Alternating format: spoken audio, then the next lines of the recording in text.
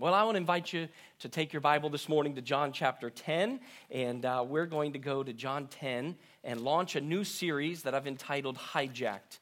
We're going to be taking 4 different weeks to look at 4 different topics, and we're going to be looking at rescuing the truth and searching the scriptures to rescue these truths that have been ransacked and hijacked by our society. Now, one of those topics that we're going to start with today is that our society has hijacked truth. What has happened is that all throughout social media, news media, entertainment media, they have taken the topic of truth and they have made ignorant statements like this that says there is no absolute truth. Now, they have now rallied behind this as a contemporary culture, and they find it to be very fashionable to claim this false logic of relativism. There is even Friedrich Nietzsche who said there are no eternal facts as there are no absolute truths. And so they're rallying behind this thought because it helps them to feel better about themselves. Now, relativism is the idea that views are relative to differences in perception and consideration. And so what has taken place is that they would say there's no universal objective truth. That's what relativism has said. And they would say rather each point of view has its own truth. Now there are parts where we can buy into that. Some of you are sitting this morning and you are saying, based on your perception and your conclusion, you say, in this pew, this is the most comfortable seat I have sat in months, right? That's what you're saying. Now then there's others of you who are saying, how many more minutes do I have to sit in this pew? And that's your mind thought. Now, both probably can be true based on your perception. But we know that there are other things that are true based on facts. So for you to say, the more gummy bears and Swedish fish that I can eat and not brush my teeth will give me healthy gums and healthy teeth. Now, that may be your truth, which is very wrong because factually, they're going to rot and fall out. Now, you may enjoy the process because who doesn't want a good Swedish fish, right? But that's not truth. We teach our kids that as well, teenagers, as they learn the rules of the road. They can't say that they're not having to obey or abide by the law of the land, the rules of the road, because they're invincible. No, there are facts behind that to say this is true. There are consequences that take place due to the factual truth. It doesn't matter if you don't interpret 70 miles per hour as the speed limit. That's not a change of what is an absolute truth. And so there are a lot of different things that in life we would face with this bombardment of society trying to change what truth is. Now, thankfully, we hold in our hand God's word, which teaches us to think and to go much further beyond ourselves. So that we don't get bogged down in a philosophy class this morning. We don't want to just look at this thought of truth based in society. We want to go much further than that, and we want to understand the scope and sequences of our life and how they develop this cause and effect as pieces of evidence that point to something greater than ourselves in determining what truth really is. So the easy solution would be for us to just kind of sit back, to sit idly by while society intentionally attempts at polluting our churches, at polluting our homes, at destroying our school systems, at polluting our government officials, whatever it's going to do, we can sit idly by and just hope that we survive until the rapture. Or, as the church and as body of believers, we can understand that there is somebody who is hijacking the truth, and we must look into God's word so that our mindset is set in the right way. Now, that's why this 4-part series is so important to me, is because we're going to be studying topics like today with identity. And in a couple of weeks, we're going to look at purpose, and then worship, true worship, and then Holy Spirit. And looking at how these have been hijacked by people's mentalities, their own perceptions, therefore their own conclusions and assumptions. And we're going to look to God's word to rescue the truth for us and teach us. So the first one, John 10, let's look here in verse number 1 in our text, John 10:1. Verily, verily, I say unto you, he that enters not by the door into the sheepfold, but climbeth up another way, the same is a thief and a robber. But he that entereth in by the door is the shepherd of the sheep. To him that the porter openeth, and the sheep hear his voice, and he calls his own sheep by name, and leadeth them out. And when he put forth his own sheep, he goeth forth before them, and the sheep follow him, for they know his voice. And a stranger will they not follow, but they will flee from him, for they know not the voice of strangers. Well, this parable spake Jesus unto them, but they understood not what things they were which he spake unto them. So Jesus said unto them again, Verily, verily, I say unto you, I am the door of the sheep. All that ever came before me are thieves and robbers, but the sheep did not hear them. I am the door.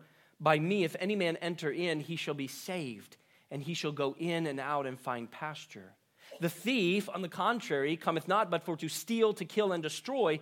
But I am come that they might have life, and that they might have it more abundantly. I am the good shepherd. The good shepherd giveth his life for the sheep. This morning, let's dig into this text. Let's see stolen identity as we look to rescue what has been hijacked in our culture. Father, we need your guidance this morning as we study your word together. Give us clarity of thought. Give us an understanding that helps to convict our hearts. Help us to find this refreshment of our identity in Jesus Christ. Thank you for the worship that has directed our attention to you and to you alone. And so with that preparation now, we come humbly before you. We come seeking your face. And so lead us in these moments together in Jesus' name. Amen. So in 2017, just under 7% of consumers became victims to stolen identity. Now this fraud took place, and that was in about 1 out of 15 people. Now overall, 33% of U.S. adults have experienced identity theft, which is more than twice the global average. 1 in 5 victims of identity theft have experienced it more than once. How many of you in here have been a victim to identity theft in one way or another? Okay, several people have done that. And I see it, like you're just like this. You're like, I'm not sure if anybody needs to know that, all right? So you're really not sure if that's something to admit publicly. So now we know that that's no fun, and we know that brings a lot of headaches, this stolen identity, this fraud that takes place. But church, may we be reminded today that in the culture and society that we live in, the world that we're raising our kids and our grandkids in, have hijacked the topic of truth. There is a stolen identity. They have taken our direction off of who God is and who we are in Jesus Christ, and have put our focus on ourselves and our circumstances. And that's why Jesus, we see him as one of these tremendous examples of a secure identity. Our eternal truth that has been hijacked by the enemy for centuries has to do with our identity that is found in Jesus Christ, who inhabited both time and space when he was here. And in the first century, it was recognized by all the world through that time, since that day, to be one of the most loving, powerful, and influential people to have ever walked the earth. Well, his entire life was a vivid illustration of the priority of proper identity. You see, identity always took precedence over instruction. Before Jesus ever preached a sermon, before he called any of his disciples, before he performed his first miracle, before he fulfilled the will of God, before he did any of that, we see taught in the scriptures, in the gospels, a claim to his identity. So we would find here that identity always takes precedence over instruction. Do you remember what happened in in Matthew 3 at the baptism of Jesus Christ? As he came up out of the water of the Jordan River, the eyewitnesses that were surrounded there heard a voice from heaven. Matthew 3:17 said, "This is my beloved Son, in whom I am well pleased." So God had declared, with this audible blessing of love and acceptance, before Jesus ever did anything, he declared the identity of Christ. Now, when the Holy Spirit led Jesus into the wilderness in order to prepare for his earthly ministry. Now remember, following his baptism, Holy Spirit leads him into the wilderness for 40 days, He's going to fast, he's going to pray, but there's a big thing that happens, and that was the enemy showed up, the tempter. And do you realize what the tempter did right away to Jesus Christ? Matthew chapter 4, verse 3. And when the tempter came to him, he said, if thou be the Son of God. Verse number 6, and saith unto him, if thou be the Son of God. We know the devil, Satan, he is so good at planting seeds of doubt. Jesus had just come out of the Jordan River when hearing the voice of God the Father himself saying, this is my beloved Son. The enemy shows up with his sly tactics and says, if you're really the Son of God, then you can do this. If you're really going to be the Son of God, then do this. That's how the enemy works. Well, this morning, I want us to see that his identity guided his actions. Because first of all, we need to remember, don't listen to the enemy's voice. In verse 5 and verse number 8, we're going to look at those in just a moment, but we understand that Satan is not a creator. He does not create. But what does Satan do? He perverts things. And here, Satan is going to be a master perverter. He is going to bring perversion into our minds. He's going to try to keep us from becoming who God wants us to be. He causes us to place our identity on other things and on other people. Now, put yourself in this situation. You've heard the voice of the enemy. The enemy tries to sneak into your wilderness experience, and he tries to plant seeds here that pervert what God has already identified you to be. And so he says, you need to find your identity and your fulfillment in your marriage with your spouse. And you need to find your identity in your children as a mom or as a dad. You need to find your identity in your parents, in your heritage, in your history. He says you need to find your identity in your career with your workload and your success. He says you need to find your identity in your pastor, in your church, in your ministry that you do, in your accomplishments through your years of labor for the Lord. Now remember, as we rattle off all of these things, in our mind we're thinking, yeah, okay, I mean, there's a part of me that's a part of my wife. We become one, and so I'm kind of identified in that marriage. I've given, these kids, brought these kids into this world, and there's a part of me that is a part of them, so that I can see how there's this attachment of my identity, my parents, my heritage, my history, my story, my career, my workload, my church, my pastor, my ministry, and all that I serve, and all of a sudden, we have begun to excuse ourselves to find our identity in so many different things. And we feel very secure in that until it is taken away. And then when those elements are removed in our life, the enemy has said, you put your identity in that and now it's gone. What are you going to do? And they become a mess. This past Thursday, had the opportunity to make several hospital visits and from room to room and having the conversation, and then a lunch appointment, having almost the same exact conversation. 3 different people on 3 different occasions on Thursday said to me, I don't know how I would go through this circumstance without knowing God in my life. That was a clear statement of true identity found in God.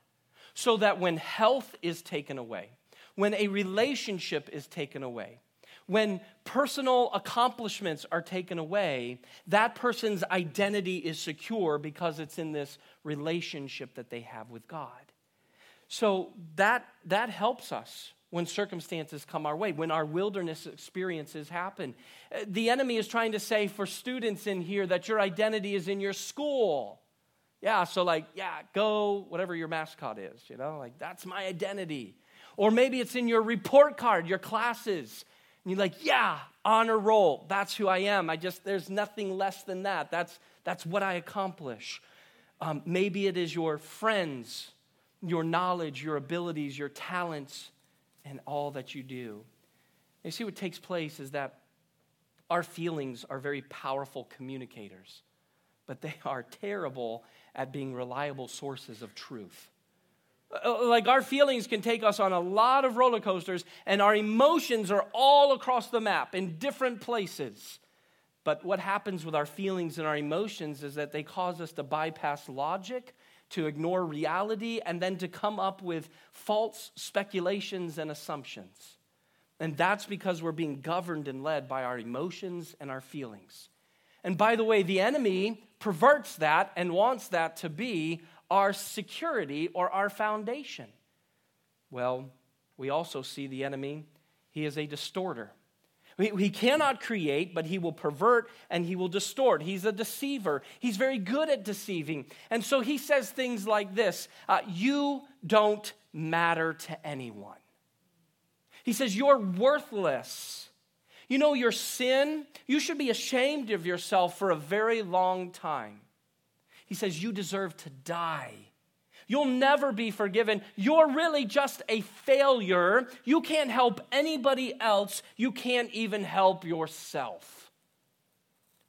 Some of you are hearing some of those phrases that the enemy uses as a part of his distortion and his deception, and you're like, ouch, that's what I'm hearing in my life. But then what makes it worse is that not only do we hear it by the enemy, but then we begin to repeat it ourselves. And when we begin to say those very things, then we've lost our concept of our true identity. Like we are now a victim of stolen identity because the enemy has come in and he has told us all of these distorting, deceiving things, and we've bought into it. And we said, yeah, you're right, I am worthless. Yeah, you're right. I can't help anybody else. I can't even help myself. Yeah, I'm a failure. Yeah, my sin, I'm so guilty of this. And so we say it over and over and over again. Sometimes it's the last thoughts as we lay our head on our pillow, and sometimes it's the first waking thought of our day. And we're just rehearsing it over and over and over again because we are a victim of stolen identity. John 8:44 tells us about the devil. There is no truth in him. When he speaks a lie, he speaks of his own, for he is a liar and the father of it. But then we also see that the enemy, when we hear his voice, he is looking to destroy. He just wants to destroy. He wants to destroy our marriages, our families, our testimony, our lives. He wants to destroy our effectiveness for God's glory. He will do anything he can to use his massive army to destroy us. And so he wants to destroy the gospel. He wants to eliminate a gospel-centered life, a gospel-centered church. And so he'll plant deception there, and he will plant different problems that cause dissension and disunity to erupt that place. And all of a sudden, they've lost focus and target, and they're not on mission anymore. Why? Because the enemy is doing what he can to destroy. So church, Christians, we need to not listen to the voice of the enemy. Look at verse number 5. Here's how the sheep responded. Jesus says, a stranger will they not follow, but they will flee from him, for they know not the voice of a stranger. Verse number 8, all that ever came before me, they're just thieves and robbers, but the sheep did not hear them. That word hear is actually in the Greek, it's the word listen. So it's saying that they did not listen. They did not intently look to see what the content is. And so Christians, when you struggle with your identity in Christ, you just need to start blocking out the strange voices. You need to block out the voice of the enemy who wants to pervert, distort, and destroy you. And so it blocks it out totally and says, I will not hear his voice. I will not follow his leading. And in verse number 5, I will flee. I will go in the other direction. But then also we see another instruction here is that we need to follow the voice of the shepherd. In verse 3 and 4, the voice of the shepherd is not going to distract us. It is a voice of provision. It's a voice of protection. It is a voice of relationship. It's an intimate voice that we recognize right away. Following the voice of the shepherd, we can be guaranteed that the shepherd's not going to distract you with the opinions of other people. How many times do we live our days based on the opinions of other people? our friends or our enemies, or our family or strangers. Like the opinions of other people seem to really play a major part, but the shepherd says, no, don't be bogged down with the opinions of others. Follow my voice. The shepherd's not going to distract us with the struggles of comparison. Now, the struggle of comparison, or really what could be called the sin of comparison, is one that every Christian seems to struggle with all throughout time. We grew up in a time where we began to compare ourselves among ourselves. And we thought that we were a better church than the one down the road because of this or because of that. Or we looked and compared ourselves with other Christians because they do this or they do that. Well, we must be more spiritual or we must be better. And that identity is a wrong place because we're helping ourselves feel better because of our surroundings, because of our comparisons. The shepherd is not going to cause you to struggle with your comparisons. Remember what Paul wrote in 2 Corinthians 10:12. He said, "For we dare not make ourselves of the number or compare ourselves with some that commend themselves. But they, measuring themselves by themselves and comparing themselves among themselves," he says, "they're not wise."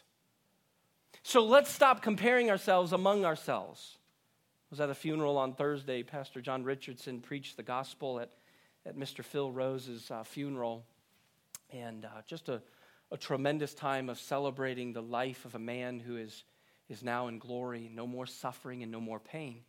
But afterwards, Brother Richardson and I were having conversation, and we met up with somebody, and I got to meet them, and they were telling me about their church in a city down south, and they were telling me about their church here in town. And any conversation that you're with somebody about another church, you're kind of interested what they're doing, what's going on. And so he just began to tell us about their celebrations. 900 people have joined since their new pastor has come, and now running over 3,000. They're branching off to a satellite church. And I'm just smiling. This is not exciting. Yeah, that's really good for you.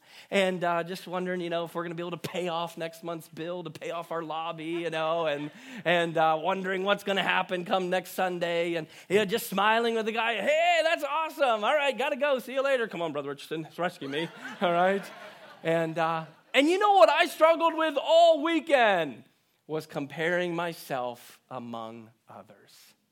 It's so easy to do. You wonder, am I leading right? Am I preaching right? What's wrong? Is it the maroon chairs and the blue pews? I mean, what is it, right? And then God reminds you, hey, you had 5 people put their faith and trust in Jesus Christ 2 weeks ago. 2 of them sitting back there on the back row, eager to be baptized and to be discipled. It's like God is in the details, and quit putting your head in the clouds and comparing yourself across the street and up the road and wherever else. God is at work doing something as well. He's faithfully called us to be faithful to the end, and so we plug away. That's the voice of the enemy saying this, and this. The shepherd saying, hey, buddy, listen, I'm going to guide you, and I'm going to provide. So that's the voice of the shepherd in our life. You know what he also will not lead us to do? He doesn't distract us with the hurts and the pains from our past experiences.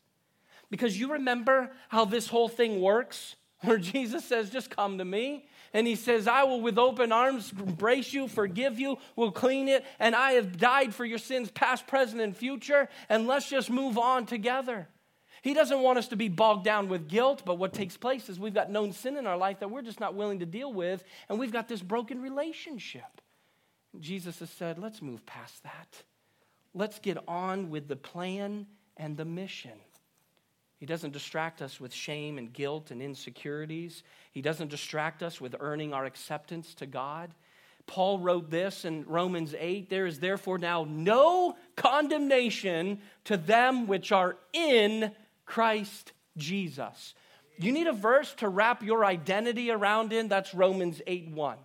Because you can get rid of the guilt, the insecurities, the shame, and all of that from your story, and you can remember that as in Jesus Christ right now, there is no condemnation because of your identity being found in Jesus Christ.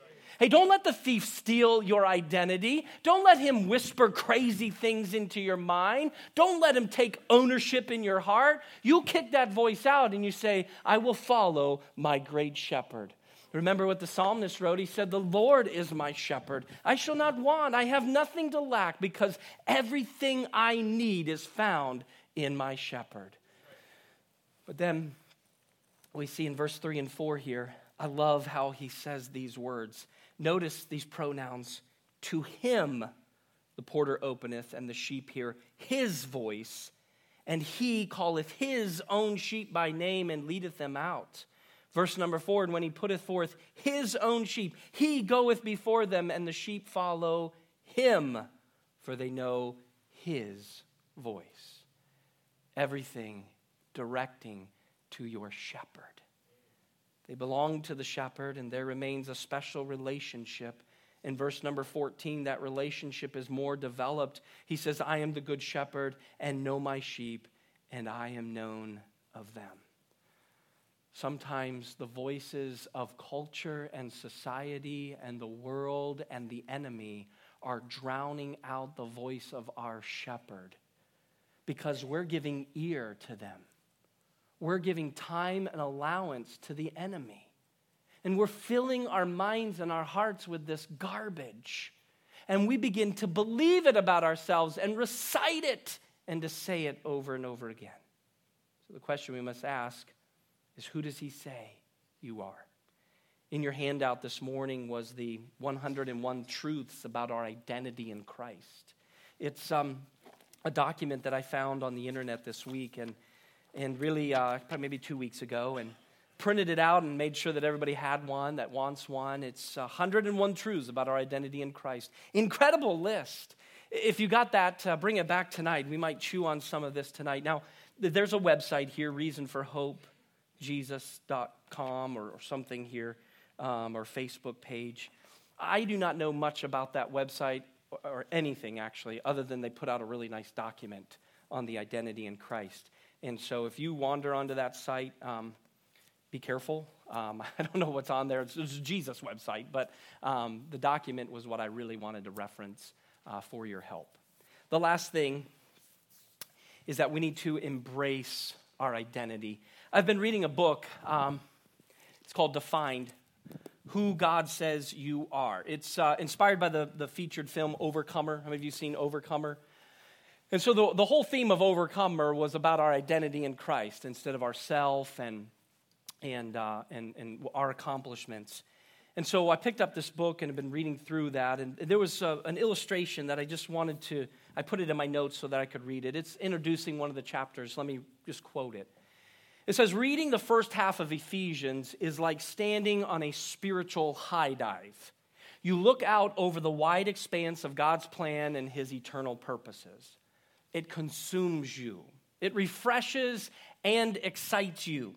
All these things that you discover about your identity in Christ and your inheritance from the Father, all of this leads us to the fact that you're chosen, accepted, beloved, forgiven, you're sealed and safe and strengthened.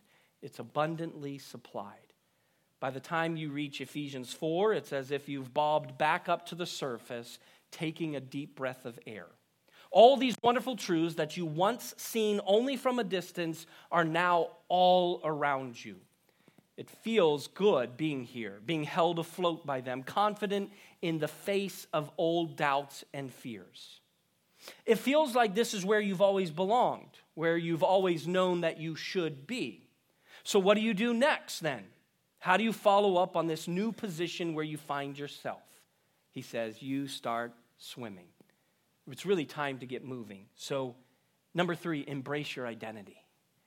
Embrace your identity. Ephesians chapter 4 starts right off by saying, I, therefore, the prisoner of the Lord, beseech you, urge you, I beg you to walk worthy of the calling with which you were called. Christians, we must walk worthy of the calling by where we've been called. And so that's a part of saying no to the enemy, follow the shepherd, embrace my identity by constantly evaluating my thinking. In verse number 23 of that chapter, it says, be renewed in the spirit of your mind. You know the process of when we became a new creation in Jesus Christ. The old things were put off and passed away. We renewed the spirit of our mind, and we take on this new creation to follow Jesus Christ.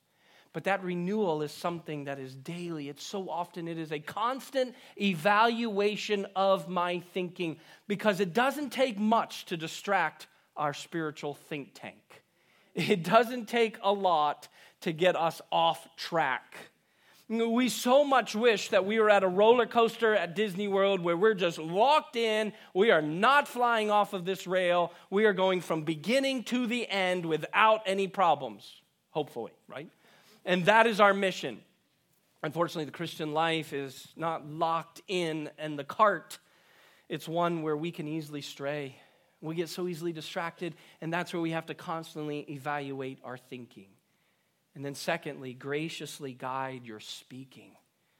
Ephesians 4:29 says, "Let no corrupt communication come out of your mouth, but that which is good to the use of edifying, building up, encouraging, so that it may minister grace unto the hearers."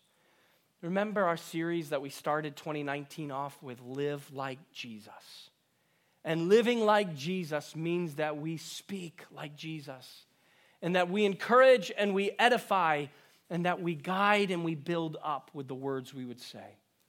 Are you willing to evaluate your language this past week to say, were the receivers of my words ministered grace by the things that I said? Did the people I interact with and the people that I spoke to, were they ministered by grace with my speech? Number 3, embrace your identity by humbly eliminating your grieving. I say, well, I'm not in mourning. I'm not in a moment of grief. But look at verse number 30, because Paul wrote it this way. He says, "And grieve not the Holy Spirit of God."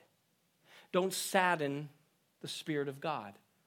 Don't give mourning, any reason for mourning to the Holy Spirit of God, whereby you are sealed unto the day of redemption. You want to speak about your identity in Christ? You've been sealed until this day of redemption by the work of the Holy Spirit. And the Holy Spirit is living within you, empowering you, and helping you. He's allowing you to hear the voice of the shepherd. And we need to understand that our actions can grieve the Holy Spirit. When we quench the work of the Holy Spirit and we deny it and we turn the other way and we say, yeah, I get what you're directing me to do, but I'm not interested right now. That's where we find ourselves grieving the Holy Spirit. And so humbly eliminate that in your life. And then last, purposely improve your living. Ephesians 5 continues this thought by saying, "Be therefore followers of God as dear children, and walk in love as Christ also hath loved us, and hath given himself for us, an offering, a sacrifice to God for a sweet-smelling savor." And so be followers of God as dear children, walking in love. That's purposely improving your living. Embracing your identity. I think for many of us, we would probably sit here right now and we'd say, we've heard plenty of instructions from God. We've been saved, we've been set apart, and we're ready to serve. And we hear one thing after another, and we hear go, and we hear find and seek and do and fulfill and don't fear. And all of a sudden we hear all of these things. But let's remember something about our identity. Because before we go and fill our Christian instruction manual with a long to-do list, remember that the shepherd's voice did not start by saying, go, do, fulfill, don't fear. He said, I am come that they might have life and that they might have it more abundantly. You see, Jesus right away said, my sheep hear my voice. I've given myself for the sheep. They know me. And my sheep are a part of me. And so we must live life to the fullest. We can't listen to the enemy's voice. We must sit still, hear the shepherd's voice, and embrace our identity. We cannot let the enemy, the culture, the society around us, hijack our identity. Because they want to tell us that we're worthless and pointless. They want to tell us that we're guilty and sin-ridden. But the truth is we stand sealed before God, completely forgiven. And because we've been forgiven, our identity in Christ causes us to live it out. By the way, with your identity in Christ, It doesn't call you to a long to-do list. It calls you to be in Christ and allow him to work in and through you. Too many things with the gospel-centered mentality or a gospel-centered mission. The gospel-centered mission says this all directs to Jesus Christ, who he is in my life and what he has done on the cross. It's always directing to that. But those who go contrary to a gospel-centered life and a gospel-centered living is somebody who is saying, the more that I can accomplish, the better I will feel about myself. That's a false identity. So let's not be a victim to stolen identity. Let's continue to live out a gospel-centered life that points always to what Jesus Christ has done in and through us. Let's pray.